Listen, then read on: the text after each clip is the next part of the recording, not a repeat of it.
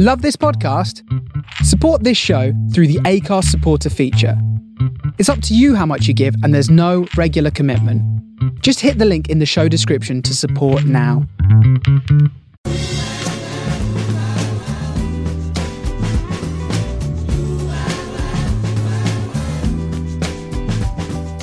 This is the Soho Radio Podcast, showcasing some of the best broadcasts from our online radio station, right from the heart of Soho, London. Across our music and culture channels, we have a wide range of shows covering every genre, along with chat shows, discussions and special broadcasts. Here is just one of our recent shows. To catch the full show, head to our Mixcloud page or listen live at sohoradiolondon.com.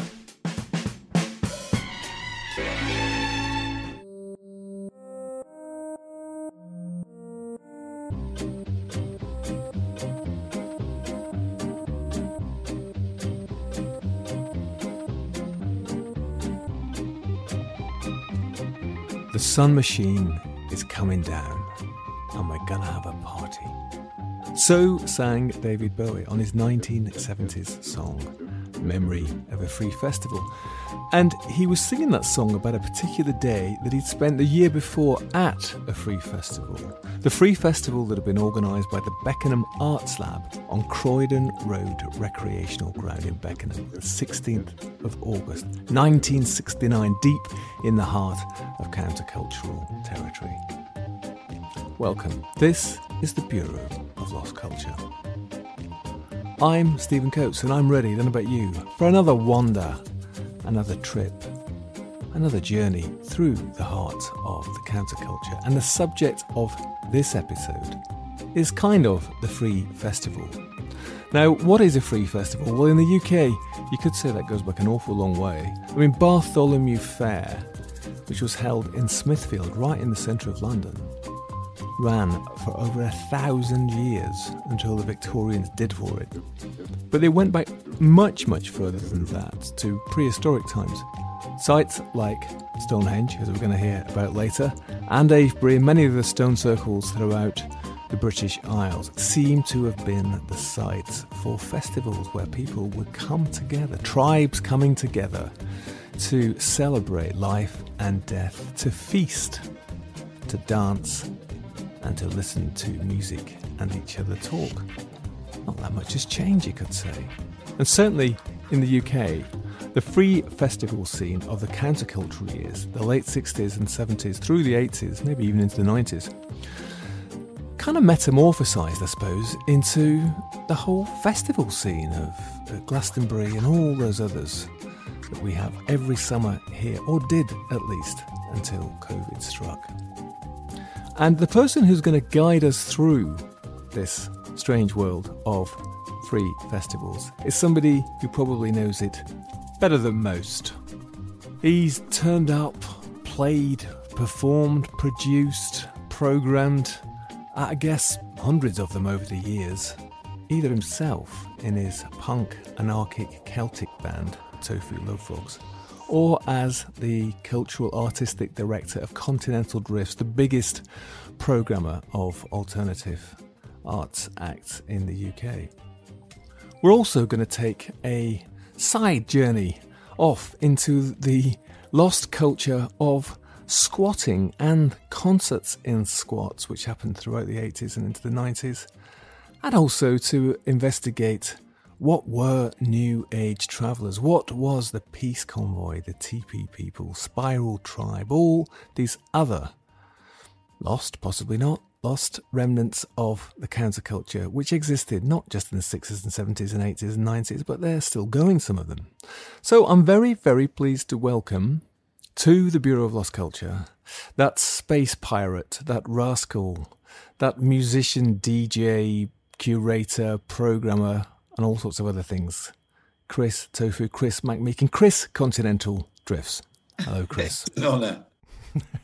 Well, welcome. Step inside the Bureau of Lost Culture and take a seat. Where I hang out my whole life. So who is Chris Tofu? Who is Chris McMeekin? You tell us who you are. I am from Torquay in Devon. A long time ago, I moved from there to London and almost instantly joined a hardcore squatting Celtic punk rock New Age traveller madness band and jumped into that whole world for years. That went on for a long time, and we went to all the squats and hardcore anarchist places all over Europe for 10 years. Had a crazy time, but amongst all of that was really where we really had a passion for like the festivals and the free festivals that were coming along at that time, pulling into fields and setting up stages and doing whole festivals and stuff like that, you know, and that went on for ages. And then, it's still reflected in great places, you know. Reclaim the Streets came along, and now they're still doing Extinction Rebellion. You know, I love all of that. And you're still here, right? You're still deep in the counterculture, aren't you? God, if I can be, yeah. What is it, though? What is counterculture?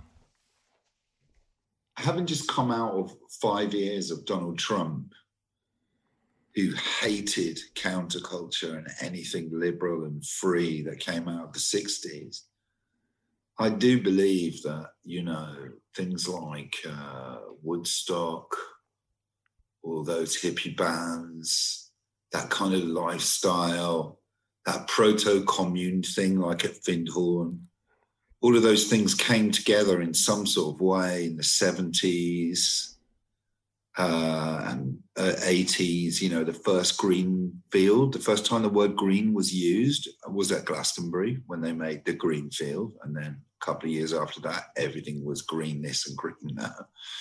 You know, all of those things, punk rock, all of those kind of non-mainstream thought patterns obviously had an effect on me when I was a youth. You mention Reclaim the Streets and Occupy and all that. And, you know, we often talk about counterculture, talked about it many times on this programme, you know, being 50s, 60s and 70s, maybe 80s. But in fact, it is still going on, isn't it? And one of the things which has come up time and time again is that, you know, maybe 67, 68, 69, you know, when that Bowie song about a free festival was written, you know, maybe that was its heyday in some respects. But as it went into the 70s, it got a bit darker, got a bit dirtier. But also the political activism sort of kicked up, and a lot of that stuff, gay movement, women's movement, the green movement, that activism really got going then. And some of that stuff, as well as the free festival stuff, carried through the 90s and is still going on now, isn't it? Yeah, they always say like, oh yeah, then after oh yeah, look at the Rolling Stones Altamont gig, and that's the end of the hippie. That was in Altamont. Thousands of millions of people have still been inspired, and kind of, you know, where did that 60s thing come from? Somewhere else. There was hippies in the 1850s, 1650s, 1750s, you know, like the Levelers. You know what I mean? Not the bands, the actual people. I do. I mean, I'm glad you said that, because it's come up again, time and time again. You know, it's whenever there's a culture, there's a counterculture. One sort of generates the other. Now, you've been, as I said, deep involved in all those festival scenes and community action and, you know, all that stuff, fairs and groups and all that stuff. But it goes back a long way, as I was saying earlier, doesn't it? All the way in this country, anyway, these islands. I mean, it goes all the way back to, you know, prehistoric times. It's not a new thing, is it? Totally. Mushroom taking druids and crazy people, you know, that's all they had to do, you know, yeah. I mean, you know, some of these ancient sites didn't just have like 30 people standing around them. Stonehenge had thousands of people going to that gig back in the day. Every solstice, every week was some sort of celebration of Stonehenge, you know. Yeah, it went on forever and ever. I mean, and like, I think what happened was, I mean, here's a theory. During the Second World War period, after licensing was brought into the UK during the Second World War, licensing as we know it now, before it, like licensing of booze, you mean? And events. And I think that, you know, something happened where maybe even from the end of the Victorian period all the way up to the 60s, where those sort of vibes were held right down. They had wars. They had complete control of the media.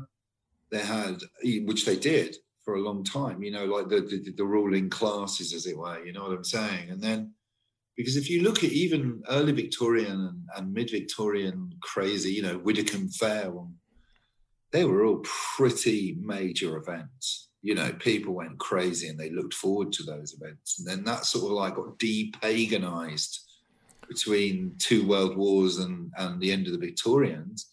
And I think those people are kind of rediscovering the fact that, yeah, humans can actually do this. Do you know what I mean? It'd be like coming out of COVID. Humans can actually hang together and have a big vibe. I was talking, mentioned it earlier, and I was talking with a friend last week about Bartholomew Fair, which happened, in Smithfields every single year for over 1,000 years until the Victorians did for it. Sting. And it was the same stuff that annoyed them, that made them stop it. Immorality, paganism. People gathering together, getting rowdy, getting licentious, getting sensuous, staying up late, doing intoxicating substances of various sort, wild dancing, all the accusations which got levelled at the festivals in the 80s and 90s. But I was wondering, in terms of the 60s particularly, that kind of countercultural time, whether in some ways what was going on, created a kind of renaissance, where the Free Festival could start up again. Fall down, everyone gets together and has a really sort of a mental time they couldn't possibly have anywhere else. Yeah.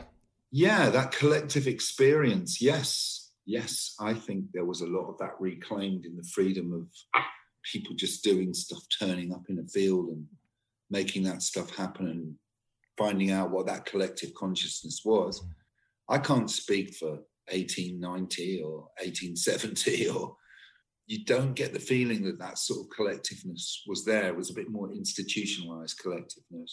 How did you even begin this thing? What was your first experience of a festival? To be honest, what happened was I was going to this school and the biology teacher was a Quaker, right? And as part of her religious studies, bless that lady, when I was about 15, she ran a trip to Glastonbury Festival to meet the Quakers. I know. Yeah. So when I was 15, I went to Glastonbury Festival with this really dodgy square school. And I didn't even think she'd thought it through. And like 3 of the kids got lost off the coach trip. We saw Jackson Browne and Judy Zook, like little kids, and had a good old look around. It was just amazing, and it was mind-blowing. And at the same time as that was happening, everybody was like, Stonehenge. Everyone's going to Stonehenge. It's a month long. It's a free festival. Anyone can go. You can just go straight onto the field and park up. There's an agreement between the local authorities. You'll be there for a month. It was just like madness. It was like, really? I mean, Glastonbury now, or would be if COVID wasn't happening, it would be happening, every year. It's become a kind of national institution, isn't it? A gigantic gathering, possibly some people say, commercialised, half of London seems to kind of up sticks and go down to Wiltshire for a few days. I guess when you went, when you were a kid, it was a very different kind of thing, right? Nothing beyond theatre cabaret and the main stages, really, and the acoustic stage and the kids area. That was it, but it was still pretty bloody radical for its time. For someone from Torquay, it was like, good God, that was it. Even they had all of these rastas putting the weed in newspapers and selling it to you, there was no police on site, and it was, Michael and Emily and his family and everything, they're not actually like big drug takers or anything like that, but for some bizarre reason, there was no police presence. So it was much more of a, you know what I mean? And you could have motorbikes, which was fantastic. People had dogs, it was much more uncontrolled. And there were no bridges across the dikes either, so people would fall into the shit all the time. So do you reckon that lit your fuse in some way? It definitely lit my fuse. It definitely 100% lit my fuse. And I remember when I was leaving there, before we had to wait around in a coach for 8 hours for some guy called Jeremy to come back to the coach or whatever, thinking, who the hell would organise any of this? They must be off their nuts, crazy. There was no, also the beautiful thing about Glastonbury in those days, there was no security in the same sense that we know them as now.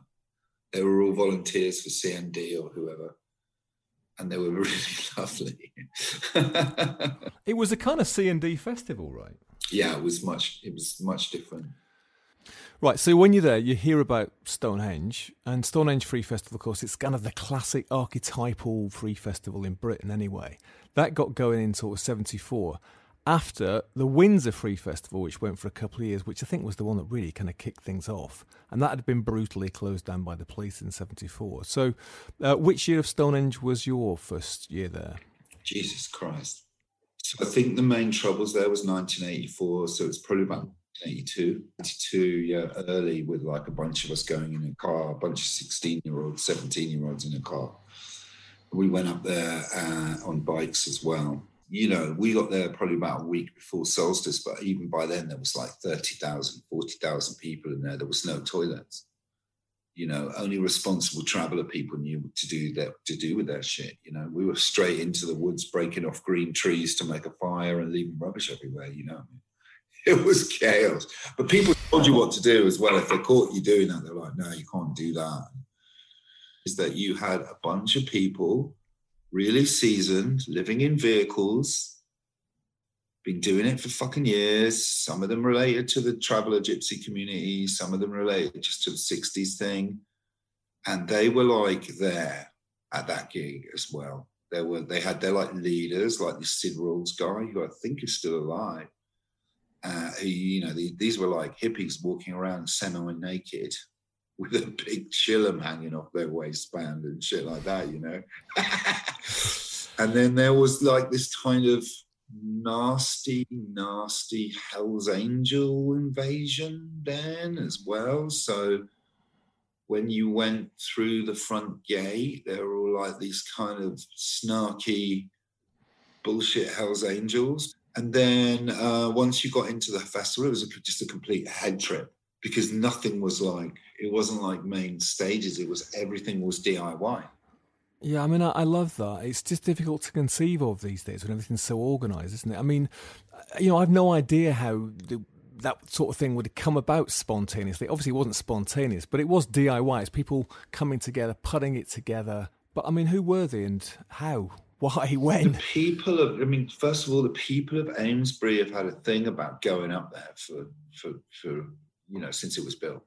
The locals, they've always had their torch. The Victorians had really big torchlight processions up there and stuff like that. You know, back in the 60s, mysticism came alive. Everybody started taking English psychedelics. Hawkwind were around. Pink fairies, but they were kind of like anarcho-punk psychedelic space pirates. Do you know what I mean? So there was that massive increase in, you know, that kind of Lord of the Rings, you know, all of that stuff. That renewed increase in English mysticism that drove a lot of those original hippies to do that. Now, I guess when it first began, a lot of it was organised from squats in London. Tavistock Square, there was a really activist squatter scene there, where a lot of the originators of the original Stonehenge Festival as a counterculture event.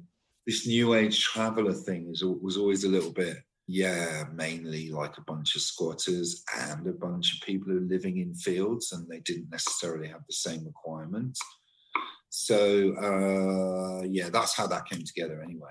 Right, so people in London, as you say, there was that kind of whole West London, Ladbroke Grove, a bit more kind of activist, political side of counterculture in London. I had Pete Jenner on the show, and, you know, he was very instrumental in that. International Times, the Free School, the events at the Tabernacle with Pink Floyd, who he was managing. Also, he came up with the idea of the Hyde Park Free Festival and got that going, so he was a pre-genius of all this, right? What a genius. Yeah, those sort of characters and stuff. And then, you know, as I mentioned, that Windsor Free Festival, which ran for 2 years, that was kind of like the first big one and violently repressed. Yes, of course, yes. That's kind of like was the seminal moment of the creation of this, you're the enemy, the dirty long-haired bastards thing. Yeah. Right. I mean, so Stonehenge got going. I'm sure it started off small and got big. That Ford Windsor, which is set up by those two amazing guys, Ubi Dwyer and Sid Rawle, I think they're activists and they're involved with squatting. But by the time you got there, it had grown to like there was 30,000 people. Right? Easily. Then you got all the army, then you got all the day visitors, and then you got this whole kind of like weekenders, not weekenders, and that kind of was when they had the Brew Crew. Crazy element inside of that whole movement that got everybody into loads of trouble. And I knew many of them. Called the Brew Crew because of Special Brew, that rather heavy alcohol. And they were pretty heavy, weren't they? It was sort of like a darker elements coming into that festival scene. So, yeah, the Hells Angels, they had a heroin dealer on site. Really, really bad thing. And like, because it was acting as a communal event, then a load of people decided they didn't want to have that heroin on site. Who would? I mean, totally in agreement there. And they burnt down this ice cream van that was selling heroin with the Hells Angels, I think. I can't really remember the full story. Gave a chance for the Brew Crew to populate. Yeah, and that was a sort of a heavier anarchist scene. They were sort of hassling people and taking whatever they fancied and all that sort of stuff, weren't they? But it's said that Stonehenge got to as big as 100,000 people. I mean, why was that? Glastonbury was not on during that period. The best alternative to Glastonbury was Elephant Fair, and the Druids, and all of that. And to be fair, with coming back to that sort of, that mystical tribal feeling when everyone gets together in a field in England, which maybe people had for thousands of years and then they didn't during the Victorian and war time. It did really create an incredible atmosphere. Incredible, weird atmosphere. Yeah, I mean, especially if you're young. Taking any drugs. But obviously things got quite heavy at times. Talked about Hells Angels, heroin, the Brew Crew. The other big sort of accusations which were laid against it was, I guess, environmental damage, unfettered drug use, kids being there, I guess. But also, it was this archaeological site. I mean, Stonehenge now, I think after the Tower of London, it's the most visited tourist attraction in the UK. So obviously archaeologists may be a bit up in arms about what was going on there. But you were saying that amongst all that, and there was a kind of DIY self-policing culture going on too. Maybe some of the older people who'd been hippies and stuff, they were watching out for maybe kids like you who just come along and also trying to guide people and try and set up some standards, hygiene or otherwise, that kind of made it all work. Yeah, very much so. And also it was like stuff. It was super sociable. It was amazing, really, but it was also at the same time terrifyingly scary. I've never seen such stuff, but we never came to any harm there, and actually had an amazing time. And the solstice thing was off the scale. What happened? No one went on the stones until solstice day or eve or whatever you call it. And then everyone just approached the fence and took it down. And that went on for years.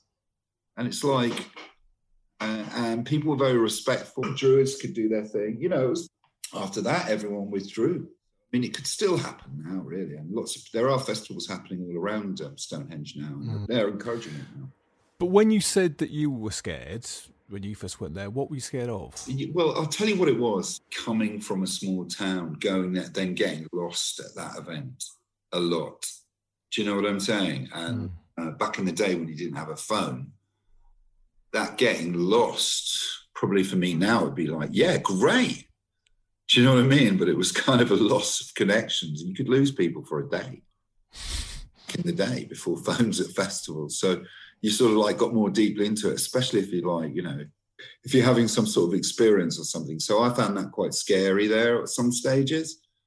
But then other times it was just like completely amazing. It was just a different world, really. But it was, out of that came many different little ones that were also amazing.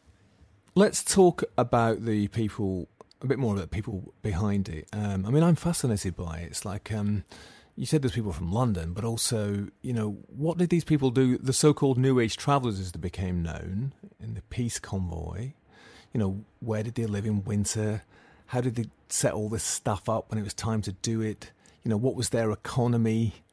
And, was it hippies from the 60s and 70s counterculture had gone country counterculture and the travellers? The real travellers are the Romanis and stuff like that, and English travelling folk that go back years and years and years, and sometimes they're mixed up with the fairground and circuses and stuff like that, which I think, is like a kind of like ideal for a lot of the people, like plastic travellers, like all the rest of us, as it were. I'm not being rude when I say that. I don't mean that. I just mean they come from a tradition and their families are from that tradition.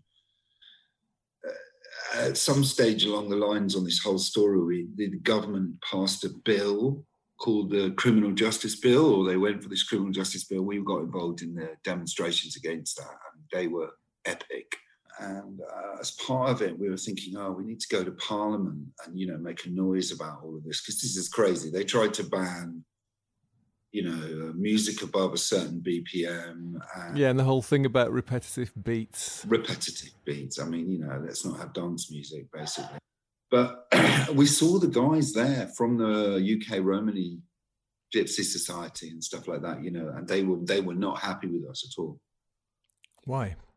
They thought that we brought all this heat down onto them, and they were suffering. The traveller lifestyle styles, there's so many different ones, I mean, there's a bunch of people who are going to be here in summer and in Portugal in winter, and then there's another bunch of people who are going to be here in summer. And there's hundreds of people who travel around from festival to festival now in like Dodges and Mercedes and stuff like that, and they're also travellers. And then there's the Romani Gypsies who meet up at, horse fairs and whatever. And there's just such a great variety of people. But the ones we're talking about here are people who lived in vehicles, or part of the time lived in vehicles, and suddenly realised there was no place for them to really go out or do their thing, and got on to pulling onto land and doing big free festivals.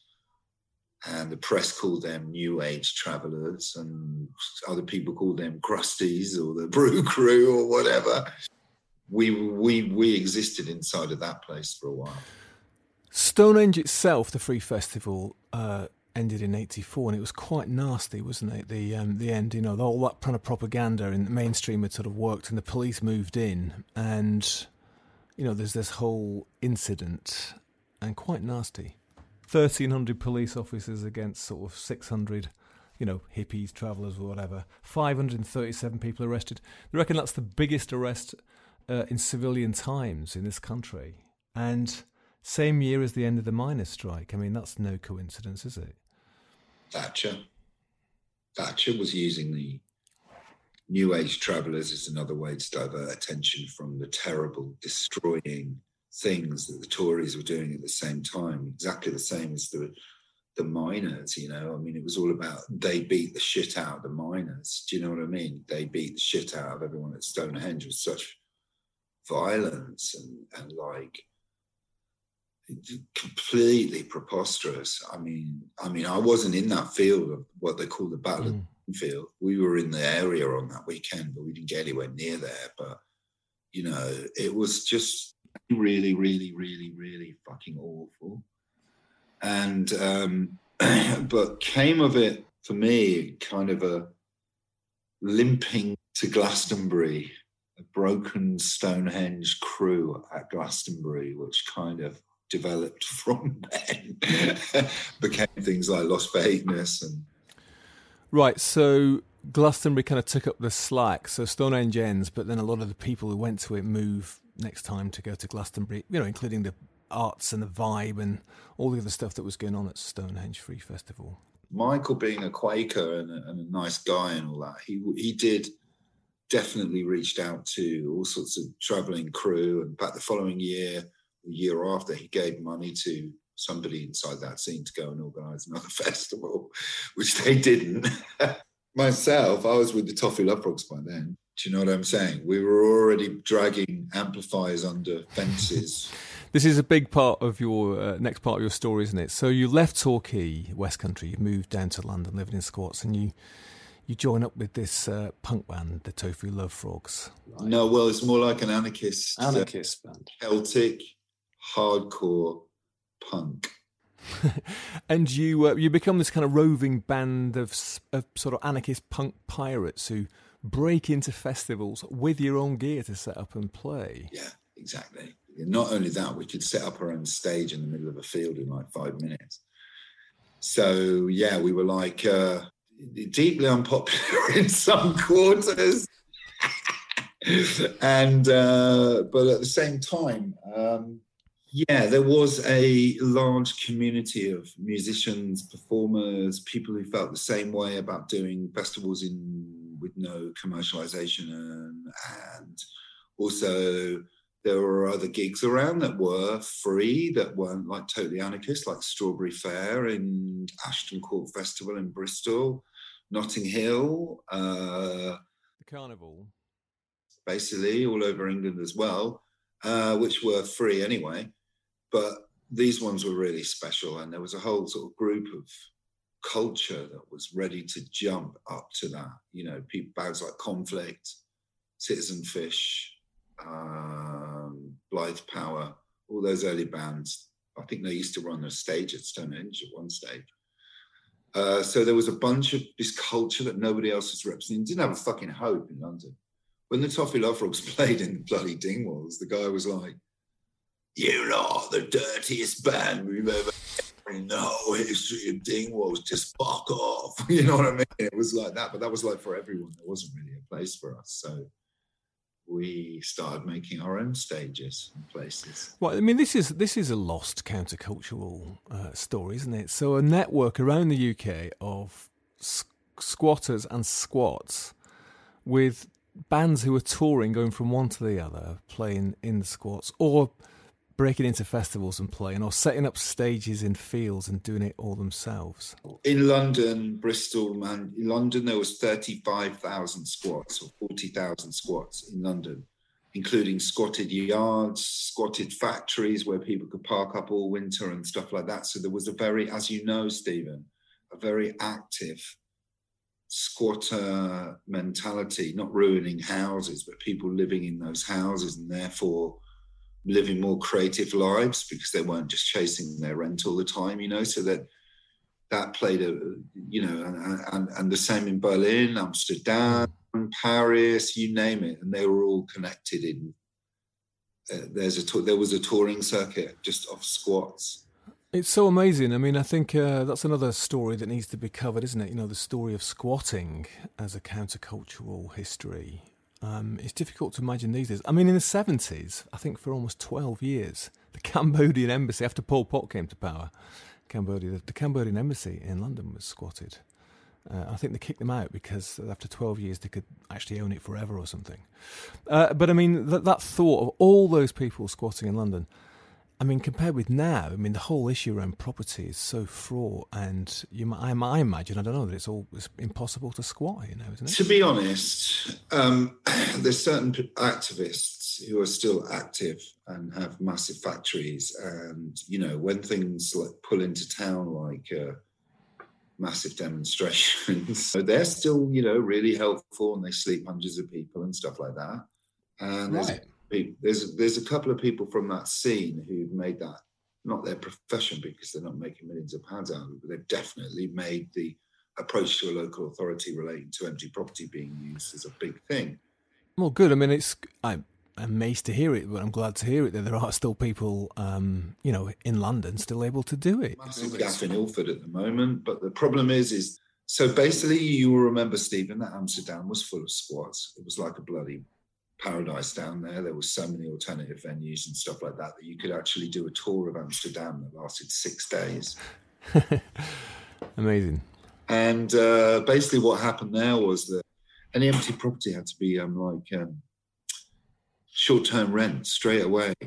So that's actually what killed squatting in Amsterdam, despite thousands and thousands of hundreds of thousands of people who protested. Wasn't that, it was just that every time an empty property came up, it came like a satellite You went and hired it, and you babysat that property. Well, that's what happened in London as well. They stopped. There's hundreds of them around, aren't there? You know, and that's kind of not countercultural because it's being run by the landlords and property owners. So it doesn't have the same effect as this house with 40 people living in it. You know what I mean? But I mean, that is extraordinary that there were enough and that there was this kind of alternative community of squatters, you know, with their own culture, with bands like Tofu Love Frogs moving around, not just in the UK, but in Britain and abroad. Every country in Europe. They even had a magazine that we got hold of, get this, called Vogelfrei, which listed every single like traveller site. And I mean, like, you know, alternative people living on a traveller site across the whole of Europe with addresses and phone numbers. And you could literally send your tape to all of those people. Every single one of them was like per incredible utopian paradise. It went on forever. Went on for 10 years. Oh my God. Like an early kind of Facebook for the counterculture. Well, for me, it was like an endless counterculture tour, which I really loved. That School magazine, which was like a counter, you know, School? Oh.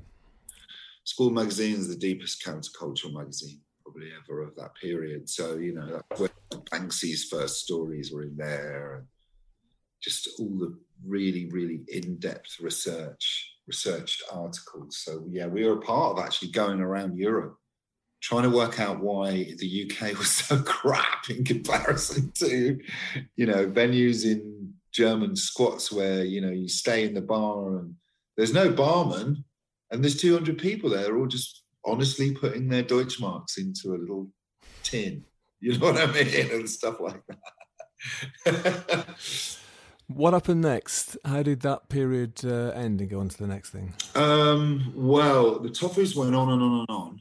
And basically, really probably should have kept going, but some characteristics to the internals of being in a hardcore punk band and like doing all of that. There was a lot of alcohol, being drunk, which I've never drunk alcohol in my whole life. Because it just makes you crazy. And, you know, there was a lot of that stuff going on. There was a lot of chaos, you see, so we couldn't really keep it going. Also, the manager was rubbish, which was me. I was the worst manager of a band. And I was playing in the band as well, in a kind of Bez type sort of fashion. Well, that's fatal, being the manager and in the band. But so you're having problems keeping up shaking the tambourine, were you? But it was so fast. It was like 190 BPM. It was just too fast.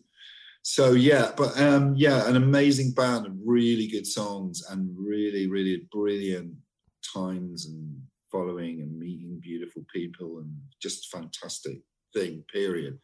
But what killed it was the CJB. Castle Morton was the last. Right, so Castle Morton Festival was this week-long epic rave festival in Malvern, and the media got massively all over it, didn't they? And so that resulted in the criminal justice bill being implemented. The Sun and the Daily Mirror were doing like weekly whole-page stories about dirty scroungers. Still loads of really cool festivals in Wales and all over the place. It's more and more of the festivals that we kind of know coming along. And when you went to Wales, you'd be quite often some guy in a bloody shotgun in the middle of the road in a country lane going, what the fuck are you going to? Stuff like that was happening. There was this thing called Hippie Watch. There was just this general kind of like Trumpian hate against people, which, you know, the English are just as good as the Americans are. And, you know, so it got a little bit harder like that. Yeah, and it was, I mean, it was changing. Ecstasy was here, you know, techno rave music was here. Different kind of people maybe as well, you know, getting involved. Yeah, I mean, I guess there's a big piece of the jigsaw missing, which is, I sort of alluded to it when I was talking about Stonehenge and all these lovely old hippies there, total links to the 60s, standing around in lovely vans and people in that lifestyle for ages, and people like the Peace Convoy and stuff like that, you know. And then actually when we were all coming along, there was like punk and stuff like that. But then with the punk and with the New Age Travelers came rave music, which was antithetical to the old hippies as well. A lot of them were like, my ears are bleeding, no! And it came with a bunch of kind of more hedonistic crowd and could draw a load of people. So I hope someone makes a film about Castle Morton one day, because they really should, because what happened there was off the scale with the police. I mean, they were incredibly good. They should have got a medal for festival organisation, the police. Seriously. Right, so the story is May 1992, the Avon and Somerset Police try and end the annual Avon Free Festival. That's been held in Bristol on the bank holiday for several years. As a result, all these New Age travellers were en route to the area. They get shunted into neighbouring counties by the police, and then the police decide to sort of get them all together on land at Castle. And then all sorts of other people head for that area, including you. And, up to 40,000 people were gathered there for a full week-long party. And it caused quite a stir, didn't it? They had Radio 1 advertising for a week in advance. Massive party happening in the countryside. New Age travellers. Yeah, it's going to be the May Bank holiday extravaganza. Radio 1. Police say there should not be a massive party. You know what I mean? We were 70 miles away where we thought we were going, and the police just directed everyone to that place. So, I know later on that people from Spiral Tribe and stuff like that got busted for that gig. They shouldn't have, because they were taken there by the police. And I was at the front of that damn thing on my motorbike going, they're leading us into a trap. You know what I mean? We're all going to end up in a big prison, And then we got to Castle Morton, and I was on this dirt bike, and I was like, what? It was amazing. But that was, for me, like, me personally, the kind of zenith of that period. We were with the Wango Riley stage, which is like a sort of live music area, and we put it up before anyone else, and we had loads of bands booked, and like loads of bands booked. And we woke up in the morning, and Spiral Tribe had actually put the tent up, so the tent pegs were resting on the front of the stage. So Spiral Tribe, big players in all this thing. I want to read you this. This is the local MP, Michael Spicer, at the time. New Age travellers, ravers and drug racketeers arrived at a strength of 2 motorised army divisions, complete with several massed bands and, above all, a highly sophisticated command and signal system. However, they failed to bring latrines. The numbers, speed and efficiency with which they arrived, amounting at one time to as many as 30,000 people, combined to terrorise the local community to the extent that some residents had to undergo psychiatric treatment in the days that followed. Such an incident must never happen again, in my constituency or elsewhere. We need tighter laws, especially to give banning powers to the police. A cabinet committee to bring responsible departments together, quicker and more coordinated police action. And of course, what happened was the Criminal Justice Bill. But I think we should leave that, because that's probably a whole programme in itself, the Criminal Justice Bill. But for you, so you're not only now Bears playing and managing the Tofu Love Frogs, you're putting on bands, stages and stuff. What brought about that change? The vibe in front of a stage is the addictive part about being in a gig as well, isn't it? Let's face it. It's how the audience is going crazy and chiming with your music. Always. Protest, demo, festival, late night festival, that's where the real magic happens. Do you know what I'm saying?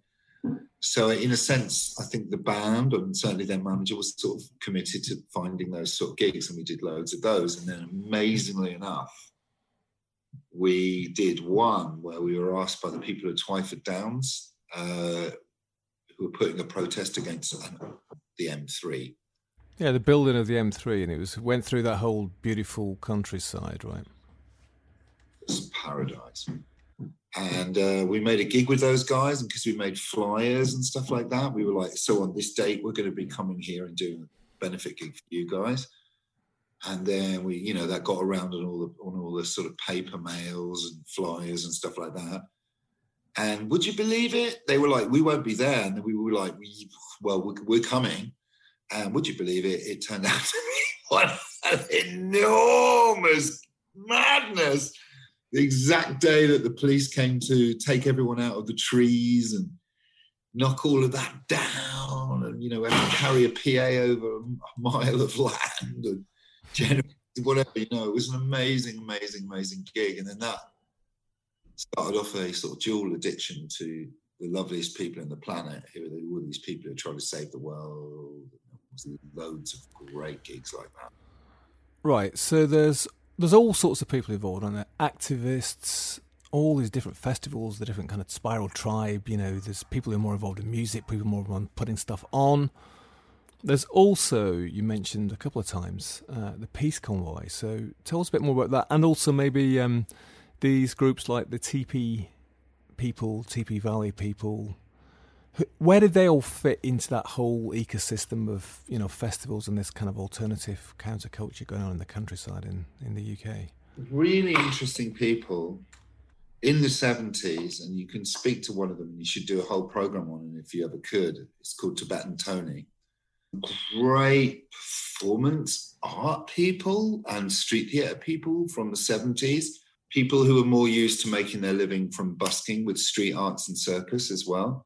They formed this amazing travelling festival called Festival of Fools with some people you would love, Stephen, your style of folk. People like your man from Cambodia, these sort of people, producers from France, the early, all the original people from Archaeos, a lot of those people were in that in the 70s. Pierre Bidon, all of those types. They did this touring festival called Festival of Fools. It went up to Holland, to Rygord, and it travelled around. It ended up in Cornwall. I think it went through early Elephant Fair, but it ended up in Cornwall. And that was actually about 50 vehicles on the road. Do you know what I mean? Of all ilks and varieties and stuff like that, And somewhere along the line, that Tibetan Tony and his gang created this kind of peace convoy, which is also related to other activities around that time in the 70s and 80s. And that was quite formulative. And the Suffolk fairs exploded with festivals. Like every single weekend in Suffolk alone were little fairs and festivals that, and they were really instrumental in they were also instrumental in running Strawberry Fair. They were also instrumental in so many things. So they were really important. And the Peace Convoy kind of was the first iteration of what they called New Age Travelers, because there did sort of vaguely exist this Peace Convoy, which was this amazing, pretty amazing by the sounds of it. Like, when it pulled up in Holland, there was clowns from all around the world coming to it, Festival of Fools. And it made really the dog troop, I think, in Amsterdam might have come from this and stuff like that, So that was a pretty big scene, but that was more like, I guess, arty performer hippies by the sound. So then there was them and the TP people. The TP Valley people, definitely 60s, 70s idealists who moved out to the Talibans and Tali Valley, and they're on to their great-grandchildren now, and but they're still there, and I think that there's a number of different places up there. They're still there. They're still managing to hold on after all this time. It's never given them an easy time. They've had a really hard time. But they've been going for ages, so they were there. But again, I think that's 70s, 80s. Let's go back to you. So, right now you run Continental Drifts. You are the veteran of the thousands of events, festivals, fairs, gatherings, all sorts of other stuff. You put on loads and loads of acts. Let's get you to now. This is pre-COVID, obviously, but let's get you to now from Tofu Love Frogs coming to an end, that festival scene and the squatting scene coming to an end as well. So take us on that sort of trip between then and becoming Chris Continental Drifts. So they tried to make, when Criminal Justice Bill came along, previous to that one, before it had passed, it was saying that there could be no more squatting in private properties, I mean, we were living in the Georgian Crescent facing Clissold Park at the time, Stone Newington, in beautiful Georgian houses that we had squatted for, which was squatted, already been squatted for 30 years. So we kind of did this, a lot of talking and blaring like you do, and came up with this Hackney Homeless Festival along the lines that everybody who was squatting was also homeless, which actually is true, actually. We said we were going to do that. Then we pulled all the people we knew together who could put stages and free stages and bands. And we ran the first one, and it was for like 5,000 people. And there was 10,000 people. We did the second one, and it was for like 15,000, and there was 30,000. This thing, just honest to God. And then there was a riot. Clissold Park was a war zone. And then the council kicked us off onto Hackney Marshes. And then we told the council it was going to be 15,000, probably about 35,000 turned up. And there was at least 25 different sound systems, free party, reggae, whatever you like. Whole posses that you and me know now, that was their first gig. Do you know what I'm saying? But it turned out that me and Mel were running it, and we'd started Continental Drift at that time. We weren't running it, we were running it with a committee, but somehow it came down to me and Mel to make all the decisions.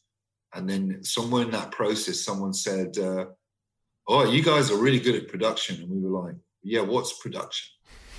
Do you know what I mean? So then we got Continental Drift together to try and kind of not only produce these gigs that were impossible to produce before, but we learned how. Also get all those bands gigs, all those underground bands that we'd worked with inside of that world gigs, because no one was doing it. The only person who'd play any of that music is John Peel. So we started an agency and started pushing out all those brilliant underground bands that we were working with for years, and now that's still going on now, right up to this disastrous moment in time.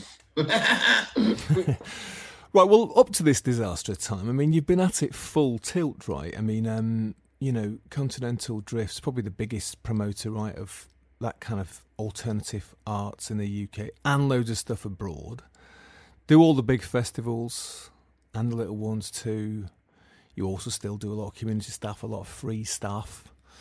So what is it that's underneath it all? What's the countercultural spirit that is underpinning it all? So, we're members of the Institute of Vibe Engineers. Do you know what I'm saying? And we've got like basic standards of vibe, and nothing can get in the way of that. Otherwise, it's not a gig for us. Yeah, and you still do a lot of low-key, free, small things too, right? Yes, and young stuff and whatever stuff. Yeah, definitely. Okay, so tell us about these standards then. What are these standards that link you right the way back to that kid at the Stonehenge Free Festival with his eyeballs on stalks? Come on. Always be amazed by a crowd. That's one. God damn, that's a very difficult question, Stephen, because whoever you are and whatever gigs you're doing, you should still be open to do those gigs that mean something, that are activists, that are, try and change society, like Extinction Rebellion, like other stuff like that. I think you should still be able to rock up and do those gigs. We've always been off main stage. We've always been dedicated to acts with their own following, and there's some sort of like place and time for our music and stuff like that. It's not like maybe what you do to a David Bowie workout. Musically, we absolutely dedicated to the remix and always have been. So when we were always doing Celtic punk, it was like serious old school Celt music mixed up with hardcore punk. And ever since that moment, Continental Drift and myself, absolutely, as you know, Stephen, been obsessed with the remix of vintage and 21st century sounds. So that's reflected in our music right now. And that doesn't need to be anyone famous. As you know, there's always these amazing hybrids coming along. It's that mixture, it's that openness to diversity, openness to kind of like, you know, anyone from any culture doing anything culturally. It's always been our modus operandi, you know. You mentioned David Bowie then, and I started off with this, so I think I should read a bit more of it to you. The children of summer's end gathered in the dampened grass. We played our songs and felt the London sky resting on our hands. It was God's land, it was ragged and naive, it was heaven. Touched, we touched the very soul of holding each other and every life. We claimed the very source of joy ran through. It didn't, but it seemed that way. I kissed a lot of people that day. I love that. Memories of a free festival, you know, and he wrote that song about that, as I mentioned, about that festival in Beckenham, you know, on Croydon Road, and you know that's one of the first free festivals in the kind of later era, and nobody really remembers it. There you go. No one even knows that. That's what I mean. There's so much unburied history. There's like 100,000 people on Canvey Island. Do you know what I mean? There's stuff that's hidden everywhere. That is why I think this is a great subject for the lost culture situation. Totally. Well, listen, he goes on. Oh, to capture just one drop of all the ecstasy that swept through that afternoon, to paint that love upon a white balloon, and fly it from the toppest top of all the tops that man has pushed beyond his brain. Satori must be something just the same. We scanned the skies with rainbow eyes and saw machines of every shape and size. It goes on. The sun machine is coming down and we're going to have a party. I mean, it's hippy-dippy stuff, but it kind of, doesn't it capture the essence of the free festival? Just whole vibe? really nail it, don't they, you know? I think so, they do. He nailed so many things, didn't he, though, David Bowie? But look, Chris, we got to the end, and, you know, I've got to ask you, looking back, surveying the landscape of all those fields and strange roads and routes of the free festival scene, and in fact all your gigs and all that stuff that you've done since. I mean, right the way back to that kid turning up at Glastonbury with his geography teacher. You know, when you go to a festival now, what's it like? What do you feel like? I'm like blown away by it every time. I'm absolutely blown away by it every time I go. The missus and everyone thinks I'm just like really boring, like some sort of mad train spot for it. But I'm blown away by it. And I can feel the stories all around me all the time. And I love to DJ at those places, as you know, as well, because that's kind of like, you know, the knowledge of how to whip that, what that crowd's expecting at that particular moment in a whole weekend. Doesn't matter when. You know what I'm saying? Thursday or Wednesdays and Monday are easily the best days. And, you know, it still blows my face off, you know. And you know, I always hate, even if I'm just DJing at a gig, I will always head towards the production office and say hello to everyone and check out what nightmares they're having. But I love that, you know, yeah, I really, really, really, really love that stuff. I have no intention of slowing down the amount of festivals that I do. In fact, at the end of the day, that will be what I'll be doing. Do you know what I'm saying? When the whole world, maybe a bit more around the world. I regret not going to more Europe, like Burning Man. I've known those people for years. I've got loads of things to do right now. I'm sure, and I'm sure you're just going to keep going and going and going. Listen, Chris, thank you so much. You came to the Bureau of Lost Culture and you conquered. That was great. Thanks a lot. Thank you so much. Yeah, I really needed to find somewhere to put that lost culture before it was lost. Well, it's safe here with us. You know that. Thank you so much. Lovely. Thanks, man. Thank you. So there it is. The free festival scene, the squatting scene, activism, gigs, Love Frogs, everything else with Chris Continental Drifts. You can check out Continental Drifts. I'll put the link to them in the show notes, and all the wonderful, wild, weird stuff that they have done and do and will do when this crazy COVID thing is finally done. Thank you for listening. I hope you enjoyed that. We will be back next time with another story from the counterculture. I'm sure we should return actually to some of these themes, actually squatting in particular. Such a rich, forgotten story. If there are themes that you would like to hear, excavated, reanimated from the counterculture, you can let us know. We'd love to hear from you. You can also check out all our shows at bureauoflostculture.com and, of course, on all the major podcast providers too. You can enjoy them there. You can leave us a review if you want. We'd love that. So there we go. See you down the road in some future field. I was Stephen Coates. This was the Bureau of Lost Culture.